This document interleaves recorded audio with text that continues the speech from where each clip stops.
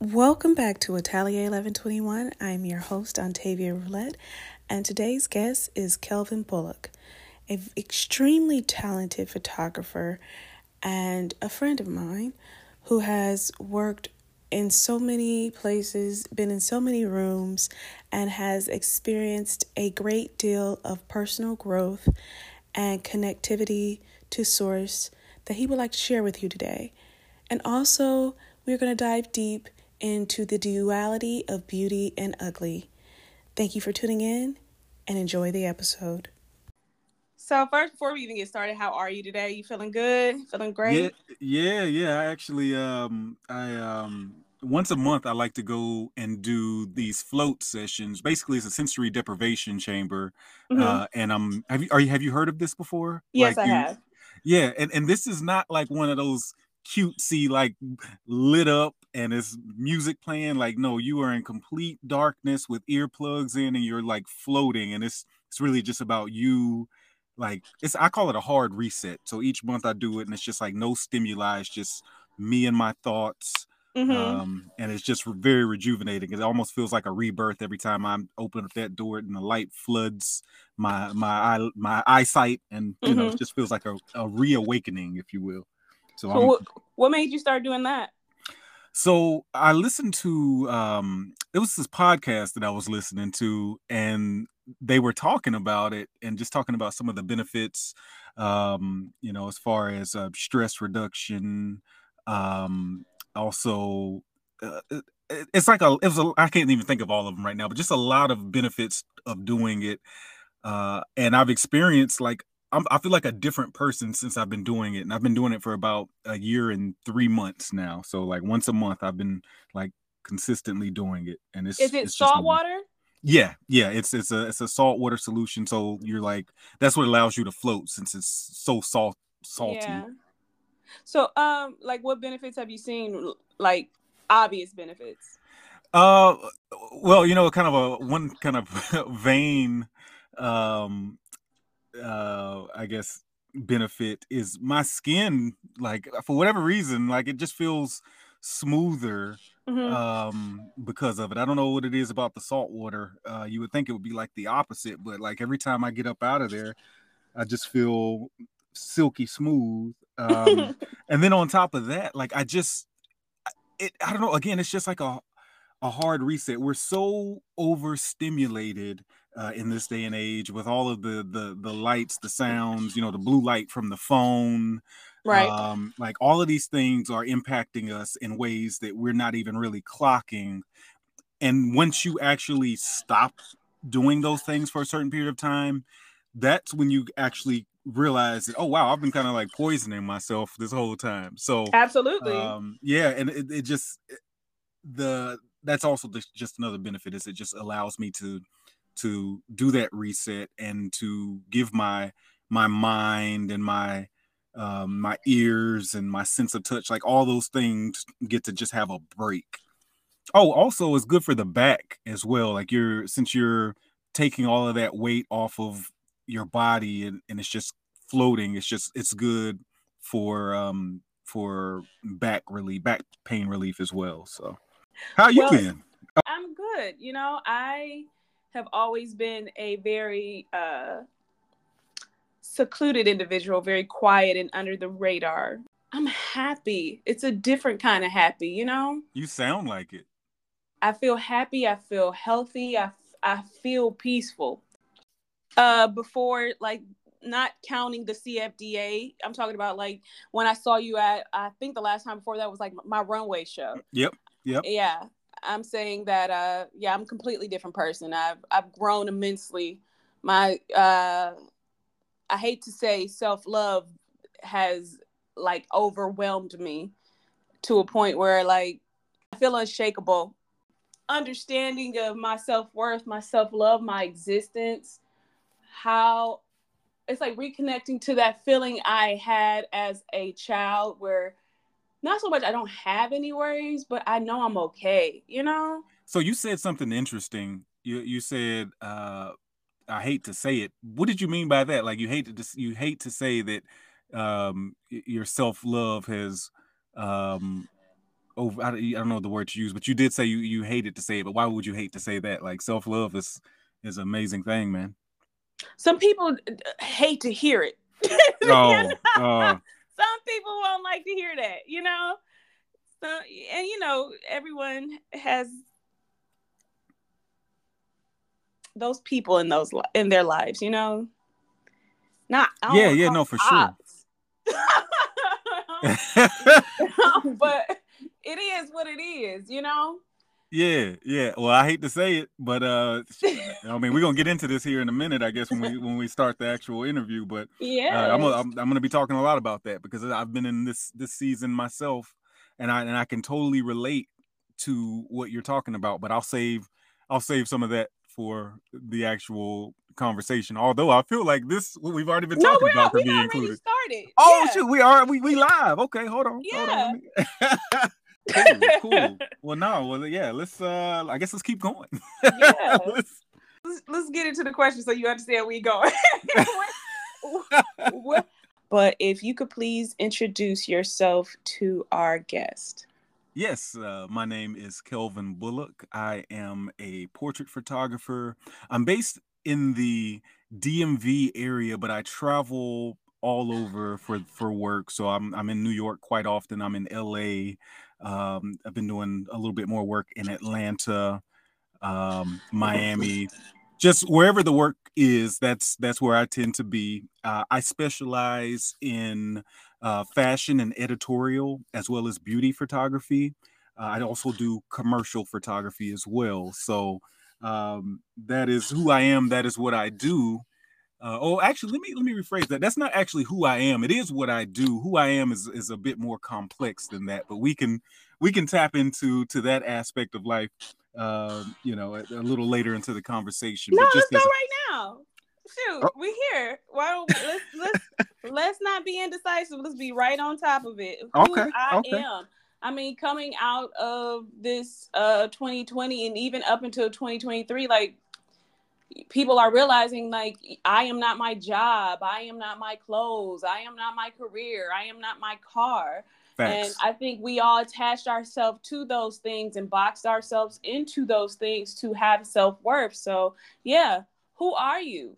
Well, I want to touch on something that you just said, and it is spot on, about the revelations that people had when we had to sit down and be in our houses for a period of time because of the global pandemic and the lockdown, the shutdown. That was an eye-opening experience for not only the world but myself specifically, because I had to, at that point, I wasn't doing anything. I wasn't working just like everybody else. I was in the house. I was with my thoughts. I was with my wife and our grandnephew, who we were the caretakers and guardians of at the time. And it was just us. And it was interesting because you didn't have those distractions to keep your mind preoccupied. I think in that time of uncertainty and not knowing, like, yo, is the world ever gonna get back to what it was? And what does the future look like? What am I gonna do if business doesn't pick back up? Like, who am I aside from being a photographer? Because up until that point, I had taken a lot of pride Yeah, in as you being, should. yeah, it's like when you learn a craft and you take it to heart and you work at it and you build a name, uh and then it's like, oh well, I'm not able to do that. Like, who am I after that? So I was faced with those questions, and honestly, I guess I had been asking myself that question for some time, but kind of like in the back of my head, like, I really am more than just a shooter. Like, there is Yeah. more to me than just this thing. But I never really took the time to figure out, what that looked like for me, or who I am when I put this thing down. And honestly, through this journey of working through the pandemic, and then I eventually ended up getting a therapist who I've been seeing for like a year plus now. And really, we were talking about earlier self-care and how some people don't really like, to talk, or they don't really like the concept of it, or they feel like it's one of those buzzwords that's just overused. But for Yeah. me, it it truly was an awakening that really stirred some things up. And you know what? I can actually pinpoint it. I can take it back to um, this book that I ended up reading, which was more of like a workbook because I had things that I was supposed to do. It wasn't really just about reading the chapters of the book, it was actually doing the things that they were listing out. And it was this book titled The Artist Way by Julia Cameron. And in this book, it was really getting the individual to tap in to their true nature, the things that they were drawn to even as a child, and like kind of looking back and thinking about like before we had all of these pressures thrown upon us, and all of these expectations from other people, whether it be our parents or teachers or friends or family or whoever. Mm-hmm. Before all of that, we had certain leanings towards certain things, certain proclivities, certain interests that just came natural to us. And Yeah. in this book, Julia Cameron lays out some exercises that help you tap back into those natural interests. And two main exercises helped with that. The first exercise was something that you had to do every day for I forget, I think it was like 6 or 9 weeks. I can't remember the length of time, but every morning you had to get up and write 3 pages of what is called morning pages. And so in the morning pages, what you're doing is you get up, you have your journal, and you basically are writing stream of conscious, like things that are coming to your mind in that moment. It doesn't Mm-hmm. matter what it is. You could be writing, I hate doing morning pages. This is so boring. Why do I even have to do that? And you keep writing until you get to 3 pages. And ultimately, what ends up happening is some inner truths start to peek their head above the surface of that subconscious level, and you start to really see. Like where you are in your mind, and ask yourself if Yes, you are, am I okay? yes, Yeah, no, yes, I had that experience. I understand. Like when you put those words down on paper in the sunlight and you have to look at it, it's like yes. looking in a mirror. But instead of looking at your face, you're looking at your brain. That is a beautiful way to put it, because that's exactly what was happening. Yeah. And when I tell you, your boy was shook. Your boy, Oh, I was yeah. like, what? I In consider burning my journal that I noted down, and that stream of consciousness and openness and just transparency. I consider burning it all the time because I'm so concerned about someone seeing it one day. And I Listen, was I like, had to I had to lock mine up. My wife was mad. She was like, "Why are you hiding this from me?" I'm like, "Listen, some I things can't." aren't for you. Yes, I know you got my last name and I put the ring on it, but it's just certain things. Yeah. You don't want these thoughts. You don't This want is the these thoughts. shadow book before the shadow book came out, bro. Like, It, so did you? Let me ask you this: Did you? So are you familiar with the artist way? Did you, or this was just some other practice that you were already involved in? Like how? this is a personal practice that I've been involved in that was offered to me when I was in art school. Mm, My teachers were very intrigued by me and they really encouraged it, but I never did it. And of course, when we were all locked in, uh, I said, "Why not? You're living by yourself. There's no one here but you and your dogs. The worst that can happen is a burglar takes the journal and he will decide he will never come back." You know, this was something I was introduced to very, very young. yeah, and it's funny when you think about somebody coming across it or reading it. I honestly, when I would write, I would keep it 100, but I would also have in the back of my mind, somebody's gonna read this one day. Like I might be Yeah. dead and gone, and somebody will read this, but I'm like, I can't hide from my truths anymore, and I grew up being a people pleaser and, just trying to go along to get along. It seems like And most artists do, though, right? yeah, like, and I don't know what it is, It but almost seems like you have to be a people pleaser to fall in love with humanity in order to see humanity for what it is, to then fall in love with ooh, yourself. you speaking truth now. You speaking truth. You getting deep on me early in this thing. Hold on. No, we do this through the whole thing. We do this through the whole Yes, thing. yes. But that's exactly, that's exactly how I felt about it. Like, I'm like, this is real and I can't hide this anymore. And when I tell you shit got rocky, man, like Yeah. after like facing that mirror of my brain, as you put it, I had to. I had to come clean with some things, man, and I had to. I think that was one of the things that helped me even realize, like, you know what, I should get, an individual counselor, somebody to Yeah. help me process these thoughts in a way that would lend themselves or lend the thought processes to evolution, a self evolution.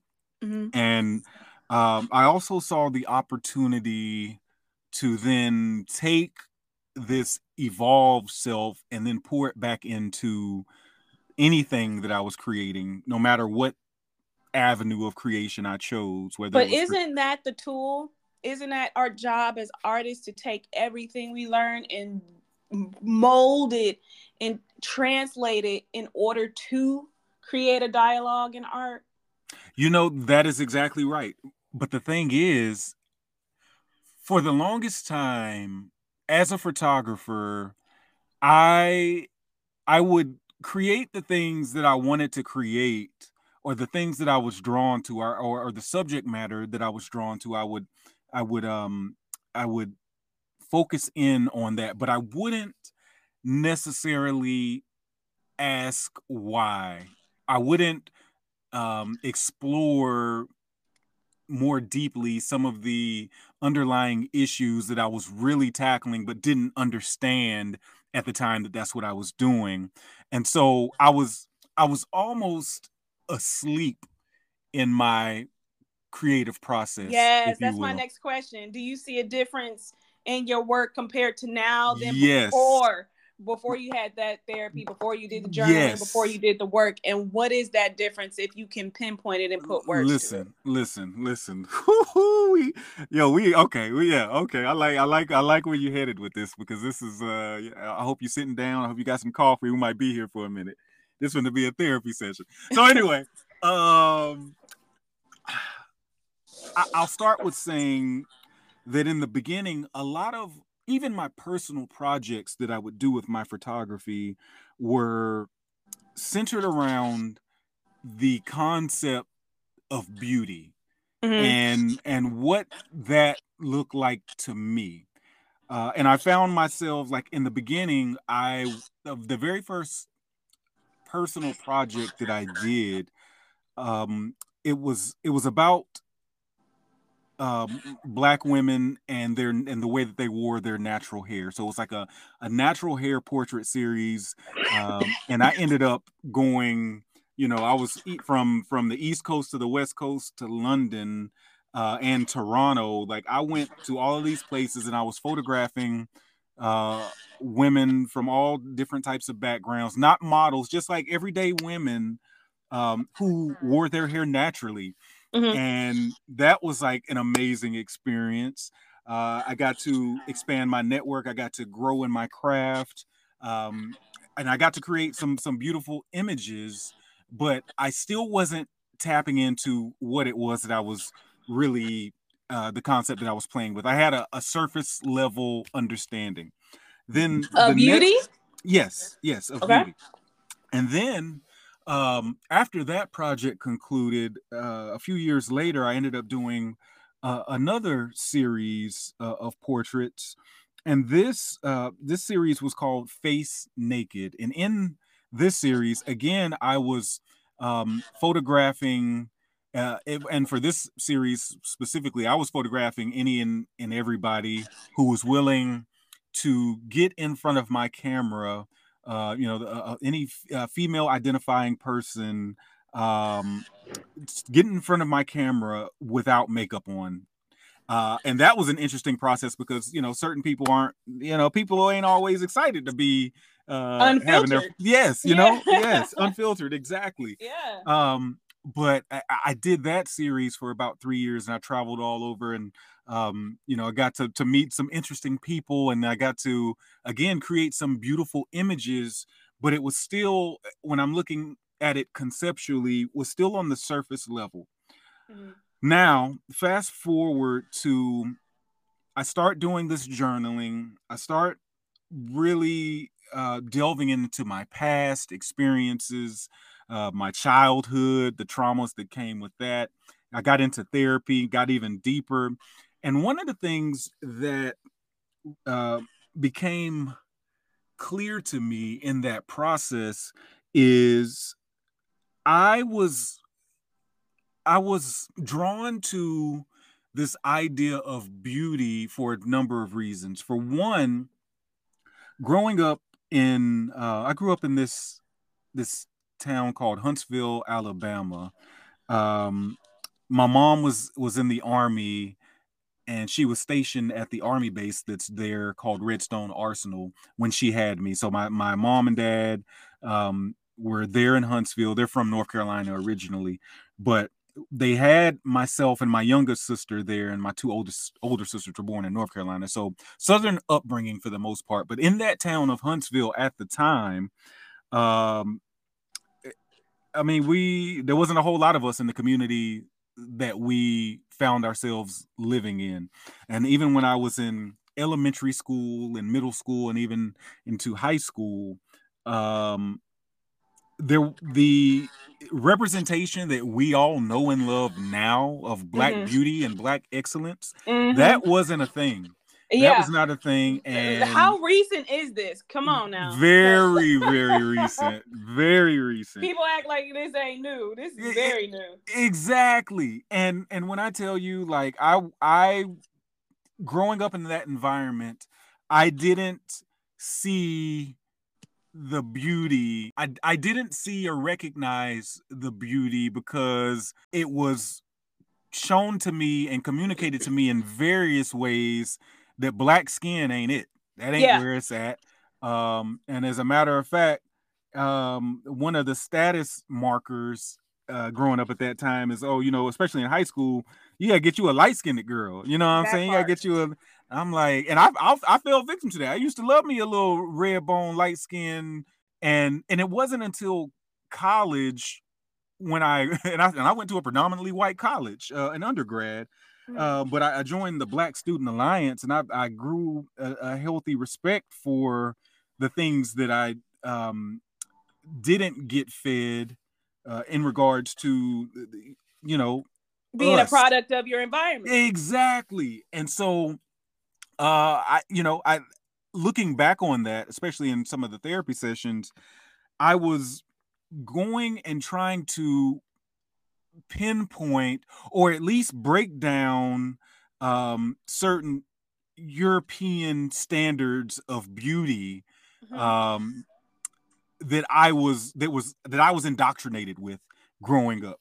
And so when I look at, okay, I did a series on natural hair, but I wanted to call to people's attention how beautiful this is. Like, not saying that people shouldn't be perming the hair, because at the end of the day, people can do whatever they want to, whatever makes them feel like they are expressing themselves in a way that makes them feel good or feel worthy. Like, I'm here for it, but I wanted to highlight another standard of beauty that I wasn't accustomed to seeing represented or celebrated as a child. So, and then even with the whole Face Naked project, again, it's the same idea of, let's challenge these beauty standards in a way that it's just, a little more than, we get fed all of these images of overly photoshopped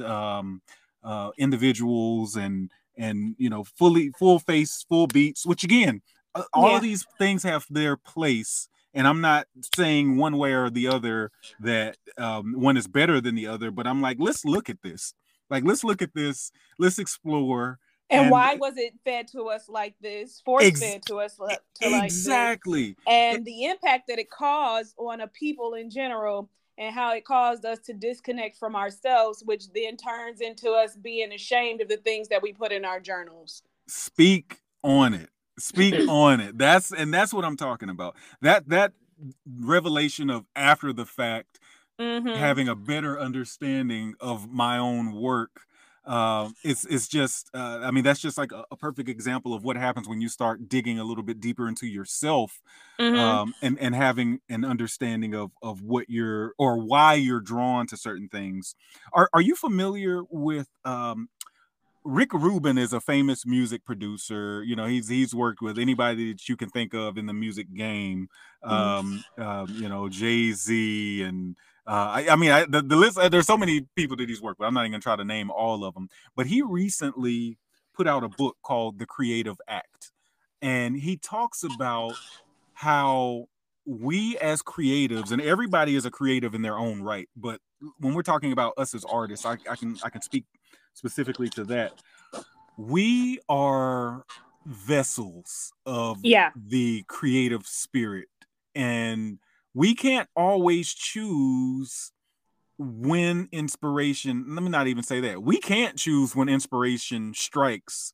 We can't choose the subject matter that we're ultimately drawn to. It's like these things kind of happen, and the more that we can be in tune to the, I call it the creative spirit, the more truthful our work can be, even if we don't understand it in the moment that it's happening. It's almost not even for us to understand. It's for us to receive that signal and then use our minds and our faculties in order to push that creative idea into existence. Yeah, we're basically vessels. Yes. At the end of the day, we're literally standing still, waiting for that phone call to come down from that invisible string connected from above to tell us, hey, do this. Because there's things that I do now that I would not have imagined that I would have been doing if you would have told me 5-10 years ago. Exactly. So, and hold on, it sounds like we've been reading and listening to the same things here. What that whole phone line situation, that analogy that you just used, that is spot on. Like, what are you taking in? I'm curious. Like, it sounds like you are very evolved. So now I'm curious about some of the things that you're doing, and some of the things that you're reading or watching or listening to, that are helping shape your ideas of this creative process. The creative process for me, and the things that I'm listening to, I listen to everything. Honestly, I'm not opposed to it because I know how I feel, and I'm not saying that I'm not open to being swayed, but I'm not opposed to listening to other people's opinions, taking bits and pieces of what I agree with and what I don't agree with, and adapting it into my life. Because the wrongest person in the world is going to be right at least once, you know? And the worst artist in the world is going to make something good at least once. You just have to keep making stuff.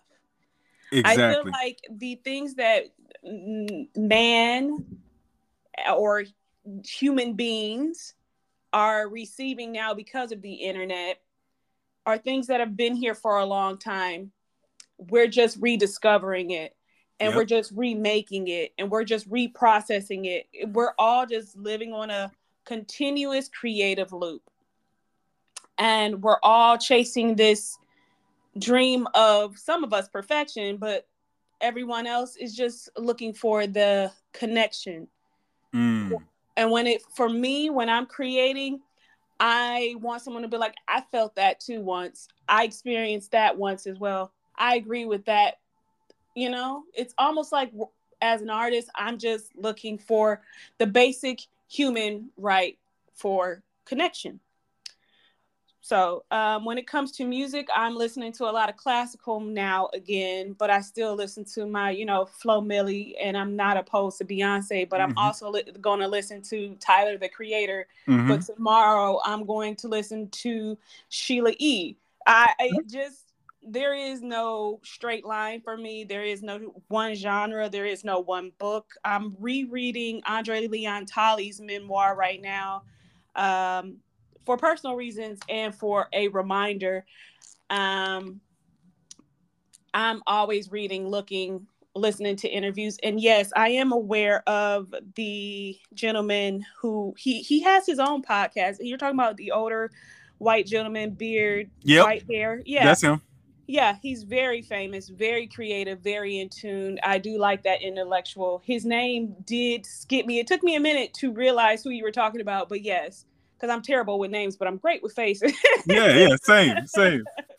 um, as an artist, you said that you were seeking out, and you used the word beauty, but where in your work have you pursued ugly?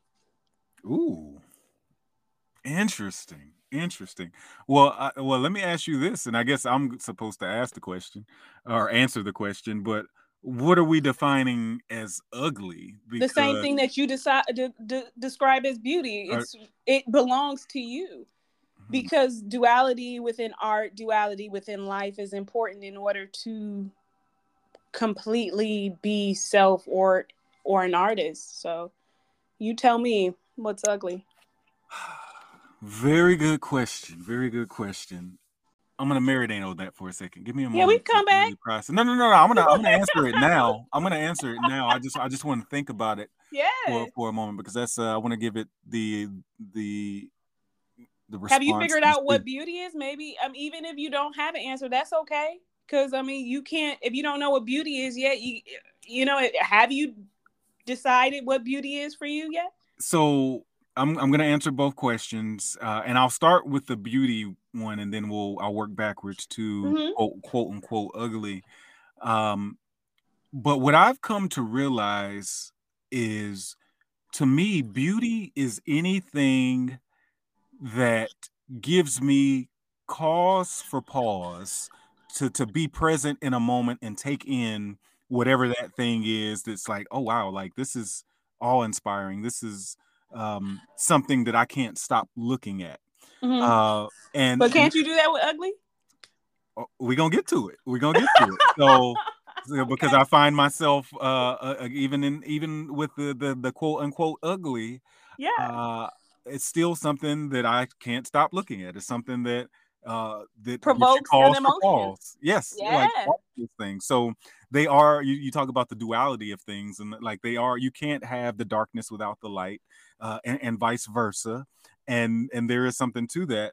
But I feel like when I am in a moment and I am fully present, whether it's a beetle crawling up the bark of a tree while I'm taking a walk, or whether I'm at Wegmans, the grocery store, and I see a woman that is like she might just not have even gotten dressed to go to the grocery store, but there's like a beauty there. I've even seen this in like sometimes I'll be out and I'll see a woman that is clearly in her 60s or 70s, and there's just like a glow in the eye, and it's just like, wow, I would love to photograph her. Mm-hmm. And there's it's this those moments time and time again, and it doesn't have to be even centered on a living thing. It can be inanimate objects. It's like certain things that just bring me into the moment to where I'm not thinking about whatever thing that was preoccupying my mind. It's like beauty is something that is bringing me present, and making me aware of the things that, like you said, cause an emotion. Mm-hmm. Now, if I'm thinking about, and I keep saying quote unquote ugly, because I did you see? And the only reason why I even saw this is because I had no interest in seeing it, because I think the book is way better than anything a movie can do. The Color Purple. Did you see that movie? The most recent one? Yeah. Absolutely not. See, okay, so it's funny. Like that's what I would have said, but I went home with the family and everybody for Christmas on Christmas night wanted to go see it, so I wasn't just gonna be sitting at home by myself. I So feel I you. said, I said, all Sometimes you right, I'll gotta go. take a bullet for, you know. Yeah, yeah. So, did you see the original movie? And this is about to be a Absolutely, 10 times over. so this is about to be a bit of a spoiler alert for anybody who hadn't seen the original, and for anybody who has hadn't seen the most recent one. But it's not a big spoiler. It's not really that significant, but it's significant to what we're talking about now. Yeah. In the original movie, Suge Avery, when she meets or sees Celie for the first time, she's like, "Show is ugly." Like she has that line. You remember that? Mm-hmm. Well, in the movie, the most recent one that came out, they stuck. I mean, it was a musical, so they changed up quite a bit. But a lot of the key scenes that took place in the original film, directed by Steven Spielberg, Mm-hmm. uh, they kept a lot of those like one-liners and those like iconic quotes. Yeah. Well, in this scene where Suge Avery, played by Taraji P. Henson, she kind of comes to her senses and sees Celie, played by Fantasia, and she says all of the lines, but they don't have her say "show is ugly." Like they actually cut. They didn't have that in the actual film, and I thought that was an interesting choice. But I also understand why they may not have wanted to continue that whole Well, thing let's of break like, it down. Why do you think they don't want to? okay, so I feel if, and I'm speculating, I haven't seen any interviews or commentary on this, but my speculation is they they probably wanted to stray away from um, black women tearing other black women down by saying kind of things like that to each I think other. that's bullshit. Okay, I feel like okay, that's okay. bullshit. Well, I'd love to hear your take on it. What do you think? I feel like this is another way for people to hide the reality of the world that we live in. Okay, how so? Because you're not going to say behind closed doors that she, he, they, whoever is ugly, but then because you're in front of a camera and for the sake of people's feelings, you're going to tamper with art in order not to Mm-hmm. hurt someone's feelings. Mm-hmm. Now, Ugly exists. And in this world, it very much exists. And when you pretend like ugly doesn't exist, that's when you have situations where things happen behind closed doors.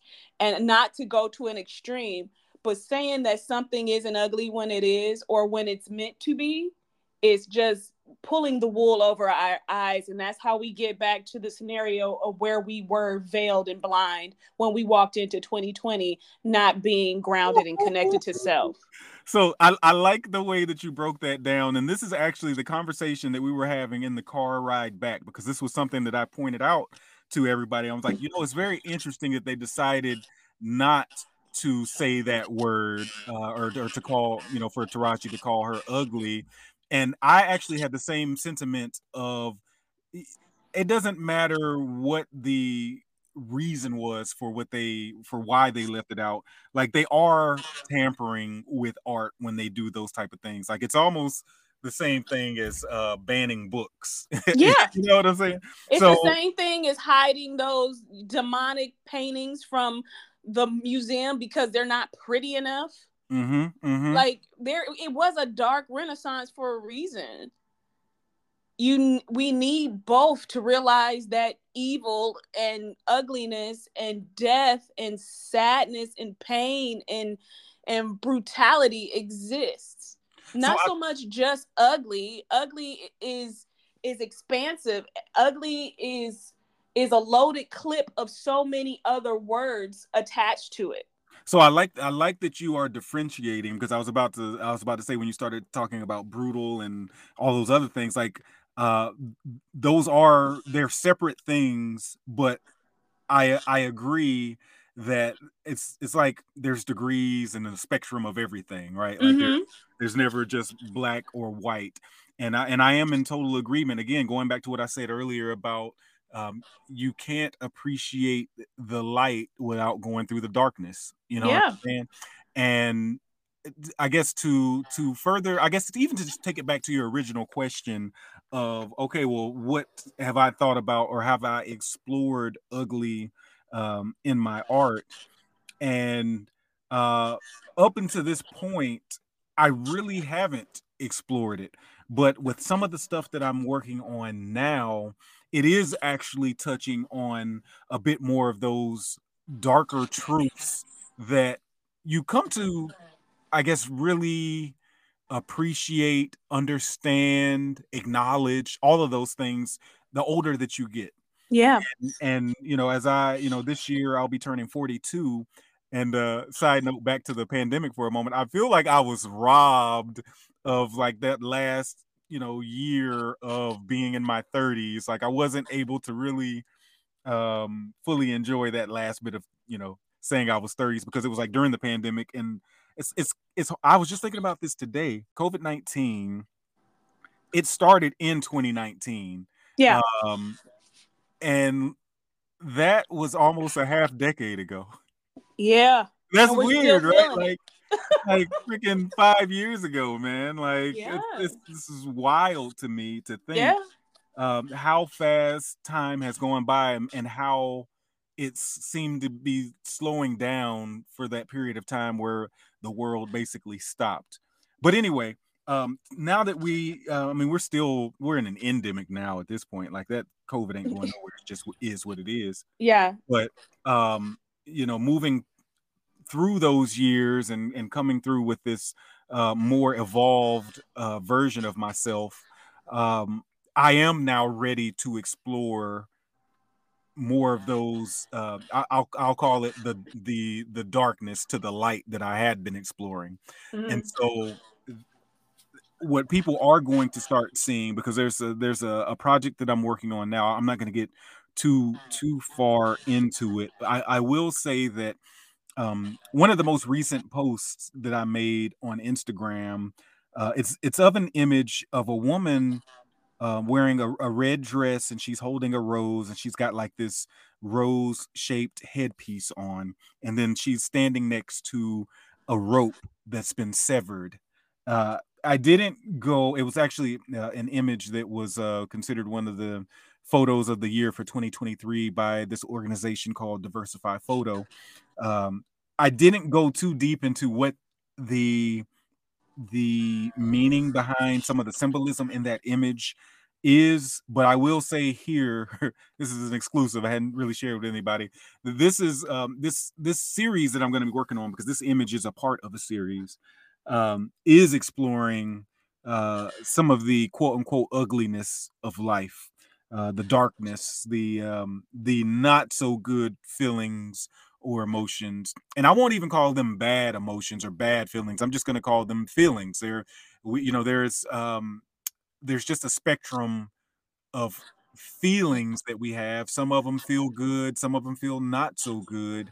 But sometimes I think we need to rebrand how we're labeling feelings, because we can't. And I think going back to what we were saying about not using the word ugly or banning books, we can't get into such a space where we want to say, like like toxic positivity that came about because people didn't want to really acknowledge like the negative emotions, if you will. Yeah. But it's like those are holding people accountable.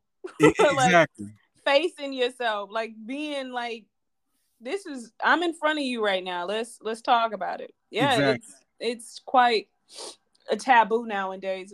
It was then and still is. It's a process for people in general. Hopefully we can get out of it.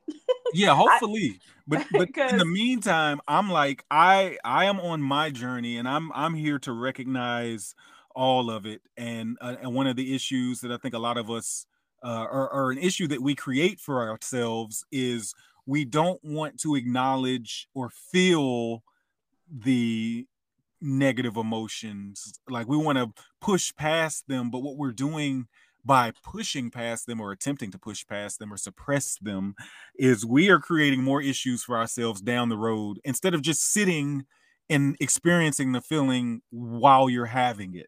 Like you got to sit with that stuff, man. And I'm exploring that but how do you get people to consume this kind of art that makes them sit with their feelings when we're being force fed fast content, fast art, fast food, fast everything, and social media. So it's not my job to make anybody do anything. Like if they wanna stop and take in what I've created, like let them do with it what they may. But going back to what I was saying earlier about us being a vessel, I am putting the work out and it's gonna touch the people that it's meant to touch. We Absolutely. are in an oversaturated, heavily content driven marketing, capitalistic, like all of these things, like I mean, I guess it all stems from capitalism, but we are in this world where it's, what's next, what's new, like Mm-hmm. what's the next big thing, what's the next news cycle, like that, for better or worse is what it is. And we as individuals get to choose whether we're gonna be on this treadmill and like try to keep up with what's happening, or taking the opportunity to step back and live our lives on our terms. Now, granted, it's hard when we're born into the shit, if you will. Like we're Yeah. like fish in water. We don't sometimes we're not even clocking what's happening. But that's that's something else. I've been talking about awareness a lot. Like that's something else that I've learned from like taking a step back and even doing these going into this sensory deprivation chamber. It has caused me to become more aware of my just everyday life. And this actually reminds me of something that I like to do, and I just started doing it again at the beginning of last year. Is I would go on these sabbaticals where Mm-hmm. it used to be Toronto. I'd go up to Toronto and I would just unplug, no phone, no TV, no internet, and I would just sit with my thoughts. I would journal. I would take a book that would be like, one of those books that would help you just kind of turn inwards, and I would read that, and I'd go for like these meditation walks in the city. And it basically, the first few times I did it, it was cool, but when I decided to stop going to the city and start going into nature, it took it to a whole other level. So back in April, the most recent one I did, I found a cabin in the mountains of Pennsylvania, which just so happened to be owned by a black couple, an older black couple. So I was very thrilled to be supporting black on this journey of self discovery. But and it's called the Urban Saddle Ranch for anybody who's curious. Check them out. It's in Pennsylvania. Um, so I go up to this cabin that is secluded. It's amongst nature. This facility basically had like a farm, and there's horses. And at the time of year that I went, there wasn't a whole lot of people there, and I had my own cabin. So, like I said, I was able to meditate during the day. I fasted during the day. I went on these meditation walks where I would just be very just present and aware. I was unplugged. It was so needed and illuminating. And I didn't realize how much I needed it until I went back into the real world. So on the drive back from Pennsylvania um, to Maryland, I was noticing things on this road trip because it was like 3.5 hours from where I live. I was noticing things that I didn't see on the trip coming. Like the greens were much greener. Uh, Yeah. the blues were just more intense. Even my dreams were more they were just more intense, more like memorable, because I was just I chose to step away and become aware. And we all have that choice to be able to do something like that if we want to unplug and stop taking the medicine that's being force fed to us. Yeah. And Uh, people are actually able to do that in their own homes if they really wanted to. Exactly, because everybody can't, go to a cabin. But something else on this journey, I feel like we're all over the place, but it still ties into my creativity. Um, I decided to learn transcendental meditation. Are you familiar with transcendental meditation? Absolutely. So I went to a center in DC, and it's called the Transcendental uh, what is it, tm.org, Transcendental Meditation Organization. Like it's a specific organization where you go to learn this specific technique, where they give you a mantra that is secret, you can't say it out loud.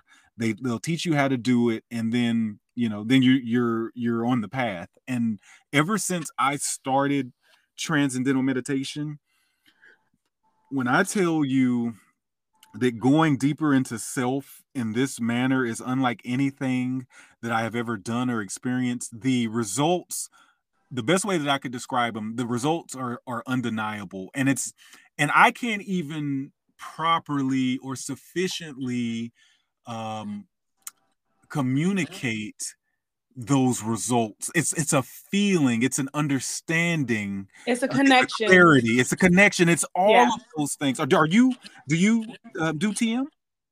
I do several types of meditation. Yes. Yeah. I'm very well. So yeah, man, like I highly recommend, even for those people who can't necessarily go to a cabin. I'm getting that experience twice a day, because I do it twice a day for 20 minutes each. And it's like I have to do it. Like I look forward to doing it, because it's just that beneficial to me. Let me ask you something. Please. With these meditation walks, these moments and times of centering and awareness, have you ever taken your camera with you? Oh yeah, I take my camera with me everywhere. And Now, when you do that, what makes you click? When you're on those awareness walks, when you're centered, when you're connected, what are the things that make you click? So, love the question. Kind of reminds me of a podcast that I once. So the things that make me click actually go back to what we were saying, or what I was saying earlier, about how I was defining beauty, the things that kind of bring me into a moment, and then I feel the urge. And it's not even really me choosing. It's like a light bulb going off, and it's like, pick up the camera. Yeah. Pick it up. This is what it is. So like when I was on that ranch, and I was by myself, if I saw something that it just told me to pick up the camera. It's almost like when people talk about hearing from their God, whoever they worship, when they talk about hearing a voice, I feel like when I say the creative spirit, I feel like that creative spirit is also the same spirit that is filling everybody, the saying, "Oh, I heard from God," or something told me. Like it's the same creative source. Like no matter what you believe, I feel that is what's happening, as I'm hearing from the source. And no matter how minute it might seem in the moment, nobody may ever see some of those images. Most people won't see those images that I took in those moments, but it was important for a reason for me in that moment to take those photos, because I was listening to that source, that inner calling. So yeah, that's what would make me click in those moments, is that creative spirit guiding me and nudging me to pick up the camera. Now there is free will, and there is this idea, like I didn't have to do it. I could have just kept walking. Yeah, and sometimes just kept it in your mind's eye forever. Yeah, and that's also something that that I choose to do from time to time. It's like sometimes the moment is meant to be captured in your mind's eye, so you're present for the entire thing. Yeah. You know what I'm saying? Like it reminds me, I spoke about when I was in London doing the natural hair portrait series that I was working on. At the end of the day, at that particular day, I ended up photographing over 50 women um, at a studio in East London, so like a little bit outside of the main city. And the studio was situated in such a way that it had a balcony that you could go out onto. And at the end of that long shoot day, I was like, I need to take a moment. Yeah, I And mean, you've just looked into 50 women's eyes and downloaded. exactly, their souls. You know what I'm Yeah, saying? So you so see a lot. you do, like, literally. And so I was on this balcony, and the sun was setting, and the clouds were like this magnificent pink and gold. Like, it was like the perfect sunset. And I had my camera, but I was like, I'm going to just stop and just take this in. I am in London. My camera has brought me to this place. And Yes. now I am just going to just take in this moment, this beautiful moment that is a gift from the source, from God, from, again, however you want to identify uh, that source. Like, I was given a gift in that moment, and Mm-hmm. and I had to take it in with my mind's eye, or I chose to, because I wanted to stay as present as possible. So when you say you listen to Source, can you go back to when you heard Source tell you to pick up your camera in 2010? So I guess the source in this particular scenario, it was a gift. My dad and stepmom, they or my bonus mom, as I like to call her, Shantae. Shout out to Shantae. Shout out to my dad, pops. Um, uh, and she tells the story that she went, and this was back when Black Fridays were still kind of a thing, where you would on Thanksgiving night, Yeah. you would go out, and you'd be out there in the stores physically, and people were still getting trampled, that You kind were outside trying to violate for a TV. exactly. This was during that time. So this is how she sets the scene: is she went out and she found a great deal on this Canon PowerShot point and shoot camera. And she got a great deal on it, and she gave that to me as a Christmas gift. Now, up to this point, we were talking about taking the image with our mind's eye. Up to this point, I've always felt like I had an eye, but I never had the tools, and I never took the time to get the tools to act on the eye, if you will. Mm-hmm. I think even growing up, with three sisters, you know, before, when my parents were still married, growing up with three sisters and myself, and my parents didn't have unlimited funding, so they couldn't necessarily get me everything that I might have wanted. So I I expressed myself through written word and through spoken word poetry. Um, so that was like my way of creating early on. Now, fast forward to when I got that camera. Um, I would take it around with me everywhere, and this was just a point and shoot camera. This didn't have a detachable lens, like it was a built-in zoom lens. Um, Very like rudimentary technology. Well, I guess it wasn't really that rudimentary. Like, people could look back on it and be like, that was pretty sophisticated. But I digress. The camera itself wasn't anything particularly special, Mm-hmm. but I was taking it with me everywhere, and I was going on these walks, and I was doing, these things that I was talking about, that I do now to this day. But I was just really interested in creating some interesting compositions. And I don't know what it was. Again, I felt like I've always had the eye, but it was something about having this camera at this point in my life, where I was really able to explore just different things. It just awakened something in me that I didn't know was dormant. Now, Yeah. when it really took off, where it really clicked, if you will, pun intended, is I was invited to a friend's party, and it was like her 30th birthday, and she had a luau theme. And so she had all of the trimmings of like a luau. There was a pig on a spit, and there were leis and like all these intricate details. And so I asked her, because she was telling me about what she was planning to do. So I asked her before the party if it was okay if I brought my camera and was just like taking pictures of the party and the people or whatnot. She was like, yeah, sure, feel free. So that's what I did. I brought my camera. I was taking pictures of anything that caught my eye.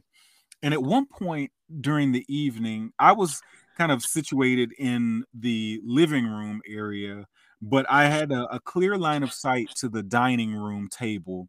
And around the table were these four women, and they were having a very spirited discussion, very lively, like having a good old time. You know how it is. And I was like, okay, it looks like they're having a good time over there. So I pick up my camera very discreetly. They weren't paying attention to me, but because I was kind of a bit of a ways away, but I had this zoom lens, this digital zoom. And I started taking photos. And at one point, like, I snapped a shot where the laughter had just begun to erupt. And when I looked down at that image, it was like it was like an epiphany. This was like one of those like definitive moments when you take a photo and you look at the image and it is telling a story. Yeah. It is like there is something happening here, and the viewer just can't help but wonder, like, what is happening. And of course you can kind of like, you can fill in the blanks for yourself and create the narrative that you think is happening. And what I realized in that moment when I looked at that image and saw that story, I was like, this is what I have been trying to create with written word. Yeah, this is the stuff that it's made out of. Yes. This is the moment. This is the moment. And I didn't have to sit down for hours to freaking get it out. So I was like, this is where it's at. Like, I need to be photographing people. Like, that's when I really all the time. Yes. Yes.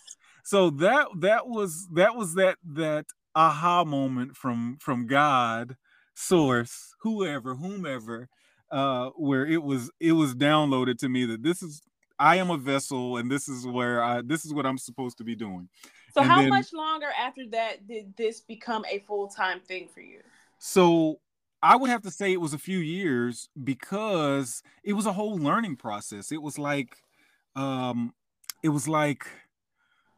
first of all, I started taking the images and I was very pleased, but then I started paying attention to billboards and magazines and commercials. And I'm like, wait a minute. Why don't my photos look like what I'm seeing in these publications, on these billboards, and these commercials? Like, they don't look anything. They look so fabricated. Yeah. But I was upset. I was like, I want my stuff to look more polished, more, what I'm saying? Like, I wanted my stuff to look like what I was seeing, because there was just like a professional grade. But was it moving you the way that picture in that dining room did? Some of them were, yes. Like even with the and this is where I'm going with it, is like being able to, because again, like when I was writing short stories, I was creating fictions. These were work of fictions, like fantasy, like my own doings, like me having the control to kind of create something. And I wanted to be able to create moments like that. I wanted to capture them organically, but I also wanted to create moments that create worlds. Yes, worlds, moments, all of those. Like, I wanted to do that in a way that appealed to me visually, because again, I don't think we are influenced. Like, there is a certain bit of nature, nurture, when it comes to like the things that we find ourselves drawn to. But then there are things that are like innately, like, there is something about this that I just am innately drawn to. And when I would see these very polished. And when I say polished, I mean well lit, well composed, not overly processed, because I've always had a kind of like a disdain for images that look too cartoonish. Like when it comes to like the retouching and the fake in, like that's not what I'm talking about. I'm talking about a well composed, well lit image that is telling a story in one frame. And that's what I wanted to create. I wanted to create stories like that. And so that began a process of of being self-taught, along with finding mentors, along with just hours upon hours of doing the work, not just reading about it or watching videos about it, because I was doing that. But I found that being on the ground, being on set, assisting other photographers, getting out of my comfort zone and asking people to let me photograph them, like hours and hours. Like, what is that old boy talks about doing 10,000 hours? What's his name? But Malcolm Gladwell. Um, he has this whole thing about, you do like 10,000 hours of your skill in order to be a like master at it. A master, yeah. And I'm still working on my 10,000 hours. Like I think if I added it up, I don't know, maybe I'm close. I don't know. I'm never going to fully master what I'm doing. I was actually just having this conversation with someone last night about, you're never going to stop learning. There's always, especially with the technological advances and everything that we're seeing coming down the pipe now with, AI and 3D rendering and all of it. Yeah, I mean, because Photoshop is getting upgrades all the time. Yep. Yeah, you already know. I'm like, okay, what y'all done did now? Because I get a notification every time, like new update available. And not just that, though. To go back to what you said about mentors and masters, like you never really hear a mentor or master that is a true mentor or master and great at their craft say that they are genius and perfect and they can't learn anything else. Exactly. Because those are the ones that you need to move yourself away from. Run away from. Yeah. You are on the wrong path. Yes. You can no longer help me, sir. But to go back to something you said earlier, writing with light, photographs that are full of composure and that are composed and beauty within themselves. I'm going to go back to that duality, just like with beauty and ugly. Where are your images that translate wilderness, not so much composure? Like the wild, the wild aspect of life on Earth. Yeah.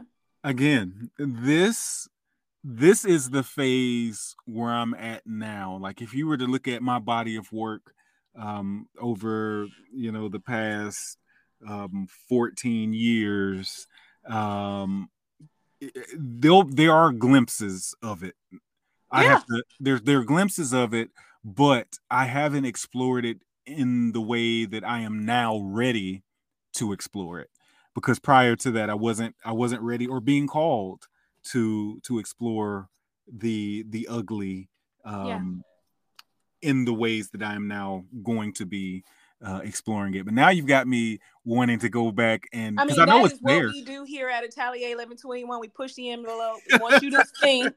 We want you to dig deep, and we want you to not so much. I want you to pivot, but I encourage growth.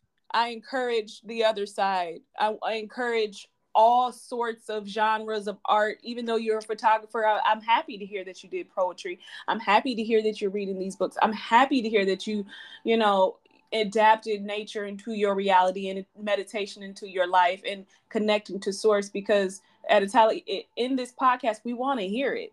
We want to know. We want to grow. We're not here to stay stagnant, Yeah, well, mission accomplished. Because now I'm like, I want to go back and look into my book of work, and I bet I would be able to identify it a bit more. Because the wilderness is there, whether you want it or not. Exactly. There's no hiding from it. Yeah, and even with the ugly, you say you didn't pursue it, but it's there somewhere.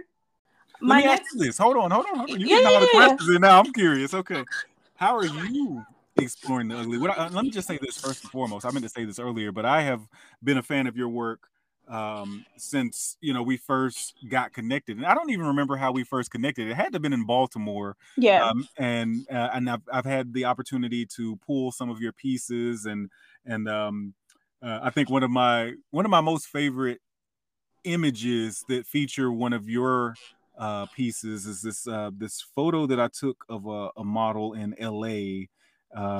And she's got this fro, and there's like a flow going to the piece, and there's this beautiful California sunlight coming through the windows, just hitting her in such With a her way. bare feet. Yep, that's the one. That's the one with Sarah Cooper is her name, and yeah, that's easily one of my favorite images that I've shot with one of your pieces. But I just wanted to say that I've admired your work for some time. I've gotten to see some of the runway shows that you've produced, and then I would also get emails from you because I'm on your newsletter, and you do fragrances, and there's just all of these other ways in which you create. And now I'm getting a chance to kind of talk to you about the creative process, and having you grill me on on my process. How are you in your work? How are you exploring the ugly? Shunning perfection. I not to answer so quickly, but I adapt ugly and realize that I have been so hard on myself saying this has to be perfect, this has to be perfect, when in actuality, if I don't have a little bit of imperfection and a little bit of ugly in my work, I mean, what's the point? Ugly, I like to distort I don't use Photoshop. I don't edit the faces of my models. I hate that. I might put a medium gloss over, but I'm not going to touch up your makeup or change your face. I want to see it all. When it comes to my garments, they are not perfect. Your stylist is going to have to pin it somewhere to help you translate the story that you want. I just want to make stuff, and I am okay with it not being perfect. But on my end, I'm only here to create the structure. It's your job to create the beauty. But when it comes, that also incorporates the wilderness. And some people will say, well, oh, that means your clothes aren't, well made. They actually are very high quality fabrics. They are well made. But also, I sew every single piece that anyone ever sees. Every perfume bottle, I am mixing the oils. And that's the ugly part. The hard work, the crying, the disconnect from source, the conversations and dialogues and topics behind the runway shows. Woman of My Dreams isn't about some frilly princess, beautiful woman. It's about the Madonna complex and whores. The runway show that you attended in New York, that was called Before the Death of a Child's Imagination. This was about digging deep into the fact that, the world isn't as beautiful and as great as it seems, but you're going to have to take what you have and make what you can with it, You And speaking truth. It comes to my photography. I'm not the best photographer in the world, but there's a story somewhere that I see in my dreams clearly that was given to me that I'm just trying to get down on quote unquote paper. I love it. And thankfully enough, I've been able to create some beautiful images with that because I love photography and I love photographers, but no one can do my editorials like I can. I love it. I love it. And that's not cocky, ladies and gentlemen. That is on tape. Listen, no, that's real. Like I totally feel you on that. When you can identify, like sometimes I'll create something and then I'll be like, I don't care, I don't care what you say. Like, this is dope. It don't matter. Yeah. Like, I don't care what your opinion, what your critique is, and I do take critiques from specific people. But there are just times when when it hits in a certain way, and that certain way doesn't have to be perfect. It doesn't have to be technically accurate. It's a feeling. Yeah. And yeah, I feel you, man. I feel you. And You when gotta it go with comes to the beauty part of the fashion and the fragrances and the books and the videos and the productions, it's all about movement. And not just, you know, the movement of the fabric or the movement of the models. Because I say, hey, try to walk like this. And we'll go over the walk a million times until she gets it right. I want people to feel things. But also, when a woman is walking down the street, I want you to see the woman first and then the halo of clothes that float around her. And if you haven't been to, like, people who haven't been to my shows, it's almost like the clothes are like liquid and it's not easy to get them there. You are exactly right. When I think back to what I've seen, I'm like, it is very fluid, very liquidy, if that is just to make up a word. But yeah, that's where we are. But back to you. Tell me about the DMV fashion community and photography community and what they have done for you. You know, that's an interesting question, because a lot of the fashion that I do end up shooting is either in New York or LA. I do have what I like to call a couple of muses that I work with here in the DMV that really inspire me.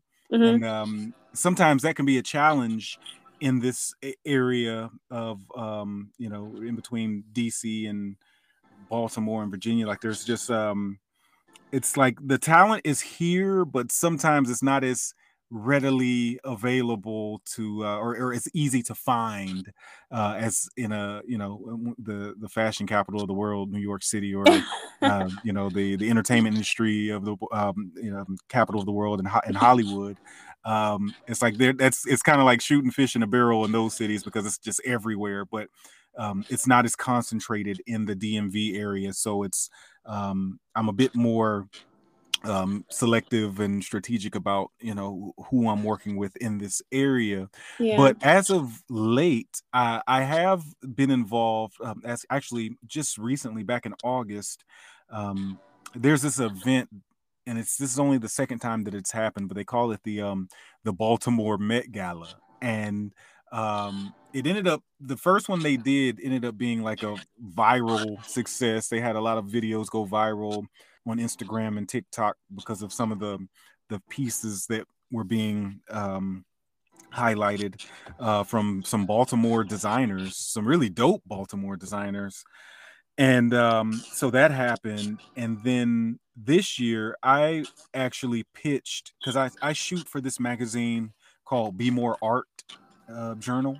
And I've been working with them since the inception of the magazine.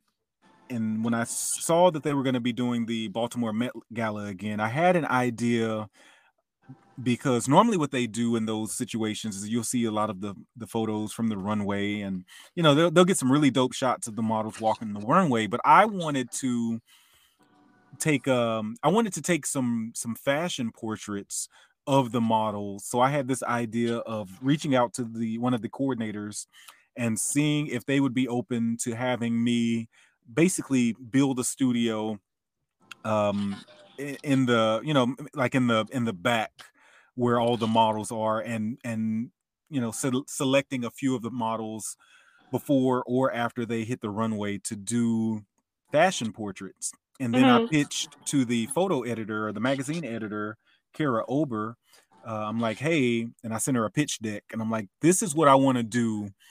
Like, this Baltimore Met Gala has been picking up some steam, and I want to create some really dope images that will look great in our magazine. And so she was on board, the coordinators were on board, and that's basically what ended up happening. And we created some magnificent, and this goes back to what you were saying about nobody can shoot your work like you can shoot it, or nobody can shoot an editorial for your pieces like you can.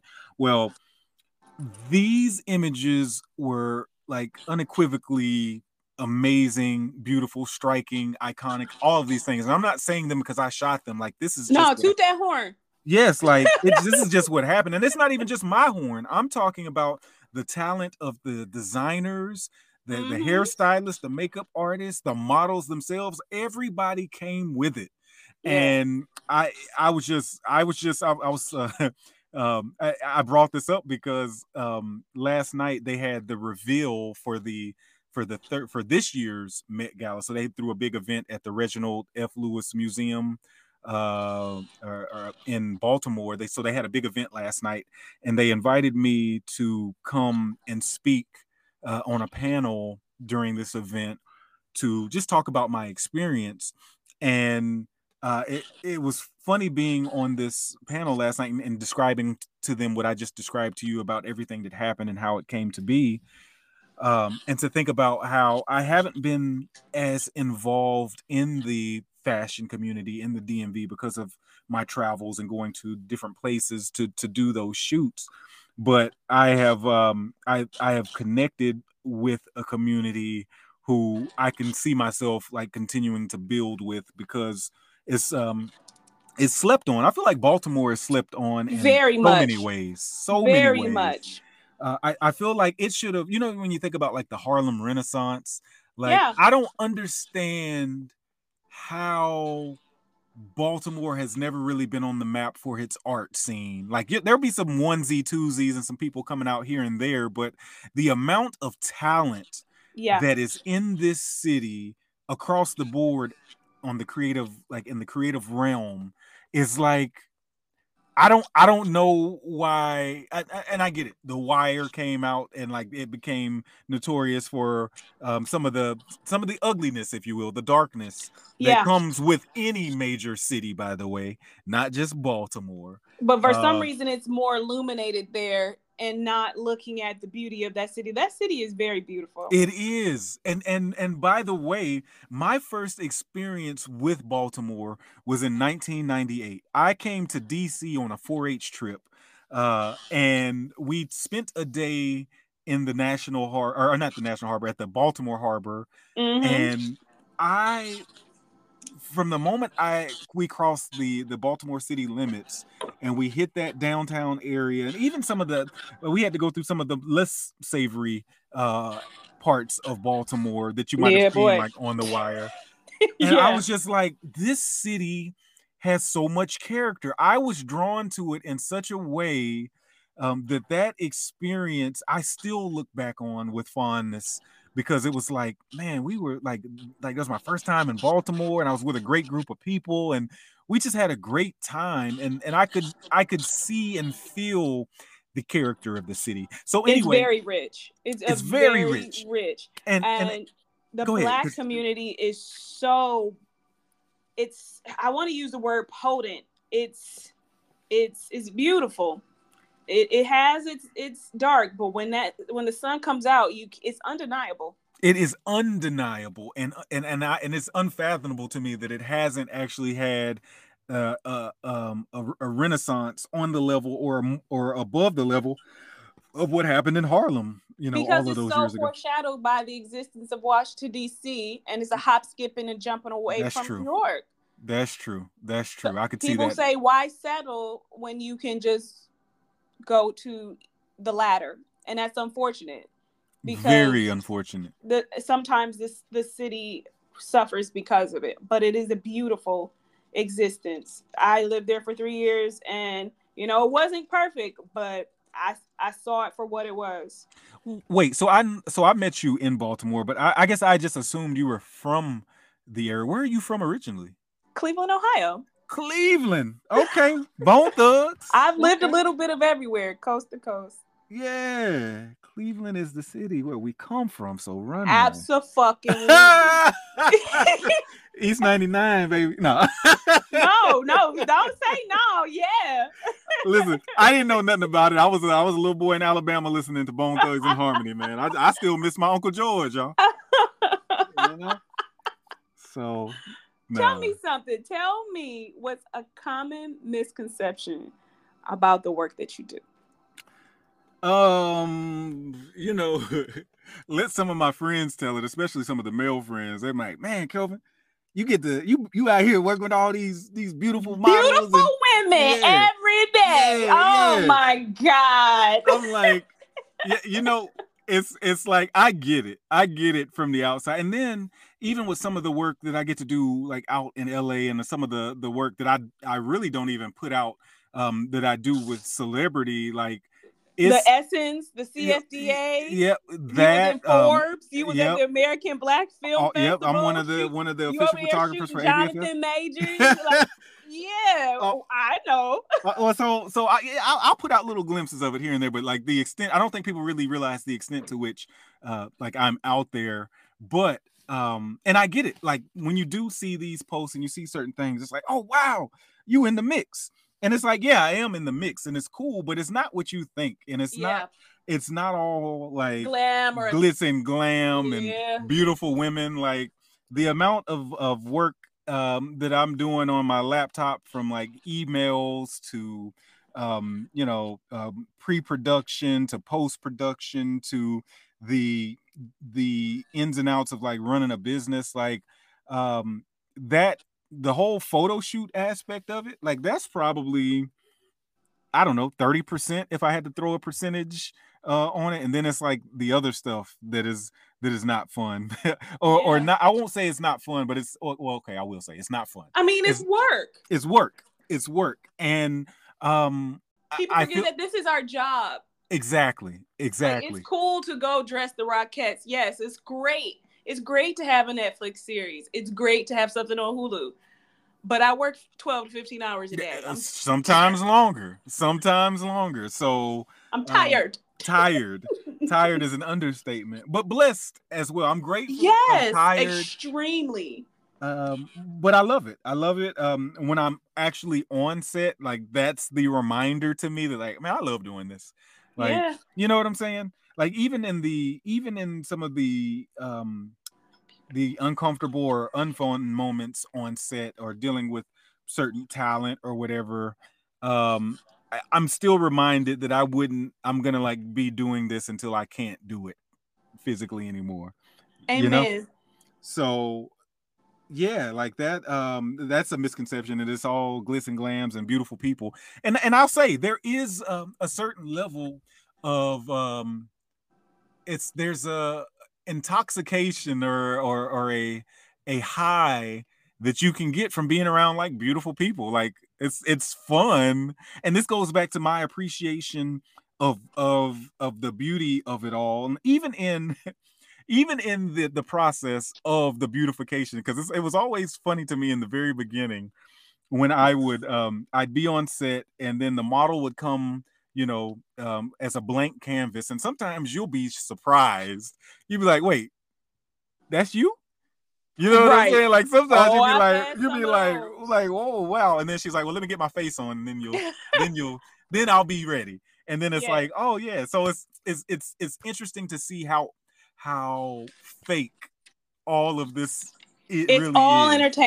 Entertainment. That's it. Like, don't take it too seriously, and don't take yourself too seriously, because honestly, and some people kind of think this is kind of like a glass half empty perspective, but I do feel like none of this matters. No, you have to look at it that way. Yes. But even in what we're creating, let's say that the earth is gonna finally get fed up with the cancer that we human beings are to it, and it decides to go it decides to go supernova on our ass. Or whatever. And like and scorches all of us to where there is no human existence. It's up. It like none of this will then matter. That journal you wrote in, you good. Gone.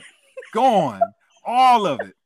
Like, so I try to like at least one time a day or once a day, I'll try to have that thought of this doesn't matter. Like, it doesn't matter. And that actually helps me kind of work through nerves sometimes when I've got like a big job or a big call or whatever. Like, just to remember, like, it doesn't really matter. And not just that, the person on the other end is a human being too. Yep.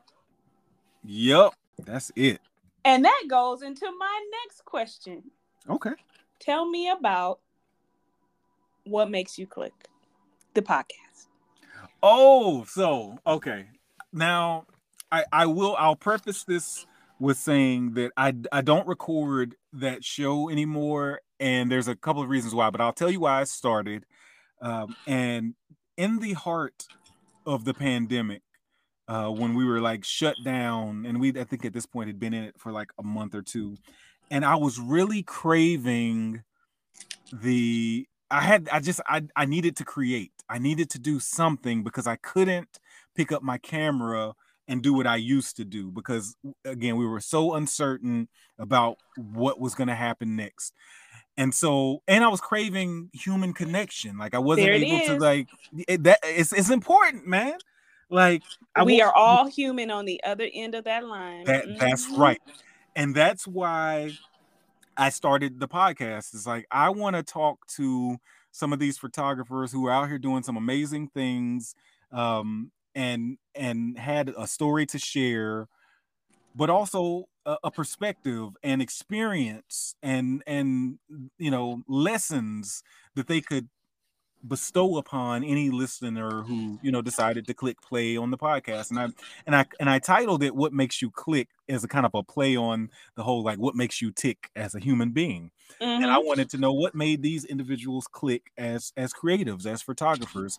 And so the show was an exploration of each individual guest, like their upbringing, their psychology, like what were some of the experiences that they had growing up, and then we would get into how that impacted their creativity and how that showed up or presented itself in their work. So I thoroughly enjoyed those recordings. I will say that I am an introvert by nature. Like I need alone time, and I recharge when I am away from people. And so it did get a bit taxing, and it was on me because I didn't necessarily build a team. Like I should have built a team. I did have somebody to edit the podcast, and I had some people to do like the transcribing, but I needed more help in order to keep that production going. I mean, you know what it is. You've been doing this for how many seasons now? 7, 8, 7. Yeah. So the work that goes into it. And then I'm also I am a bit of a perfectionist, so I wanted it to sound as good as it could sound. I wanted to present it in a way that was like, okay, this is on the level. And I mean, you get it, you know how it is. Like you really want to like make it something great. And I was doing the most. And then as some of the restrictions started to loosen up, and after the George Floyd murder, the weirdest thing happened where people started deciding they needed to diversify their creative staffs. And I started getting some really amazing jobs, some gigs working with some major networks, some heavy hitters in the game. And I started getting booked more. So it's like between like that and life and not having a team, like I ended up not continuing the podcast. But it is evergreen. Like the episodes are still up.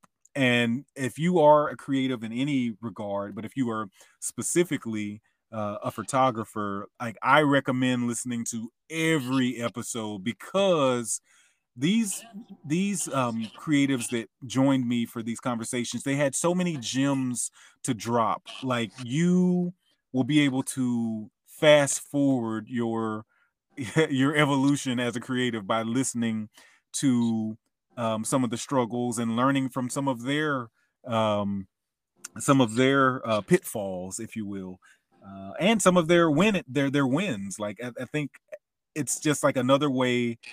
Like they become your mentors in those episodes. So I still highly recommend that people go check it out. It's what makes you click with Kevin Bulluck, and you can find that wherever you listen to your podcast. I just want to say this. If you never pick up another episode of the podcast, your book with that podcast and the people that you have spoke to and helped exists in this world. And it will be there forever until the internet does not exist. Oh, thank you. So if you never pick it up, it's there. You did the work. So don't ever forget that. Until the earth disintegrates and it doesn't matter anymore, before it's up for all us bitches, you know. Yeah. Yeah, man. Can I ask you a question? Yeah, this is what I'm here for. The the image? What was the photo that was taken that you seen in your life that wasn't yours that completely moved you, even if it moved you to tears? Who was it by, and where did you see it? You know, the image that comes to my mind is actually a painting. It's not actually a photo. It is a piece titled "The Bark of Dante," and that's Barque, "The Bark of Dante," which is a painting from the Romantic era um, by an artist who is called I want to say it correctly, and it's because it's a French name. It's um, Eugene Delacroix.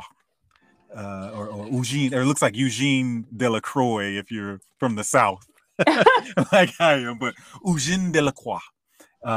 He painted this piece that is a depiction from the story of like Dante's Inferno. Mm-hmm. And in this piece, Dante is on a boat trying to escape Hades, and there are a bunch of souls trying to latch on to the boat to get away from hell or from Hades. Yeah, and it's beautiful. Yeah, man, like it to me. The reds, that crimson blue. Yes. The agony and desperation in the faces in the water. There's a man biting at the boat. Yes. Yes. It is so detailed, so thorough, it's so tragic, so beautiful, like all the things we've really been talking about.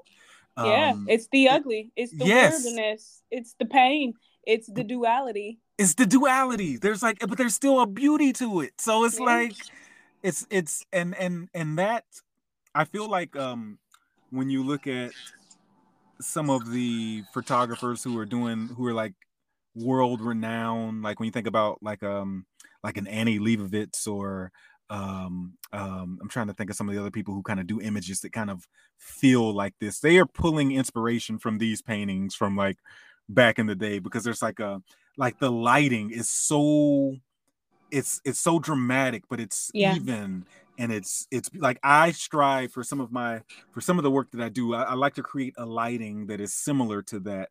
It's almost like you can see that hell and darkness is behind them, but the light is in front of them. Yes. Without seeing the sun, without seeing where they're going, you know it's better where they're going. It's beautiful. Is it though? It's like sometimes you don't know. Well, shit, are they going to even make it there? Are they? Look at those souls, man. I don't know if they're going to let them. So I have to go back and actually read the Dante's Inferno to get the outcome of that. But I'm pretty sure it ended up well for him, or maybe it didn't. I don't know. I'll have to go back and look. I will have to do some fact checking on that. But yeah, that's, to answer your question, is an image that comes to my mind that is like. Thank you for gifting me that picture, because I've never seen it before. Oh, wow. See, this is what I'm talking about.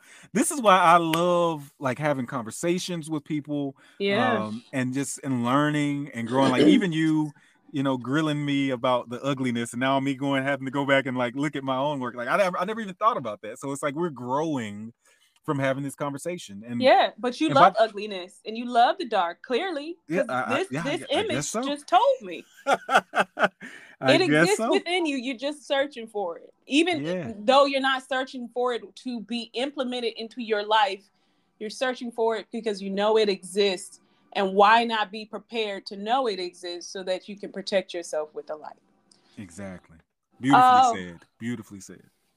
So we're down to our last few questions. What can we expect from you in the future? I know you mentioned something coming up earlier within the podcast, but is there anything else you would like to share with us? Something special coming up? So yeah, that series is definitely near and dear to my heart. I've got a few shoots lined up geared specifically towards that, and I am going to be like releasing them as like fine art portraits that I'll be doing in limited um prints. So like they're gonna be like I'm planning to do a whole like exhibition and selling these prints for what they're worth. So this is not gonna be, you know, it's not gonna be one of those. It's not gonna be a discount buy, if you will. It's gonna be something that Get I'm gonna put a paid, little. Get yeah, paid. but and that's not necessarily why I'm doing it, but I feel like if I am gonna be selling it, I'm gonna sell it for what it's worth, you know. Yeah, amen. So Amen to that. so that's something that I'm looking forward to that is coming down the pipe. What else? For the past 2 years, I have really redefined what I consider success and what I consider worthy of placing as a goal. Like in the past, it was really a lot about the things that I was told would bring me happiness and greatness. The money and the notoriety and the fame and yada yada yada. None of that really matters, and I'm at the age now where I'm like I could care less. And so for me, I am defining success um, in so much as if I'm able to create what I want to create with who I want to create it with, that's a win. If I'm able, that's success. If I'm able to help when I can help, that and however that looks, whatever that looks like, that is success. And if I'm able to like travel and create experiences, not amass things, but amass experiences, like that is success. So these are the things that I'm really focusing on, and it's very broad when I say it like that, but it's so simple. Like when I'm faced with a choice of doing one thing over another, like I'm now asking questions like, am I going to enjoy this? Am I going to enjoy the people that I'm doing it with? Am I going Does to have this a reflect story to who I tell? am? All of it. All of Yeah. it. Yeah. Am I going to have a story to tell? Is it going to reflect who I am? Like these are the questions that I'm asking before making a decision.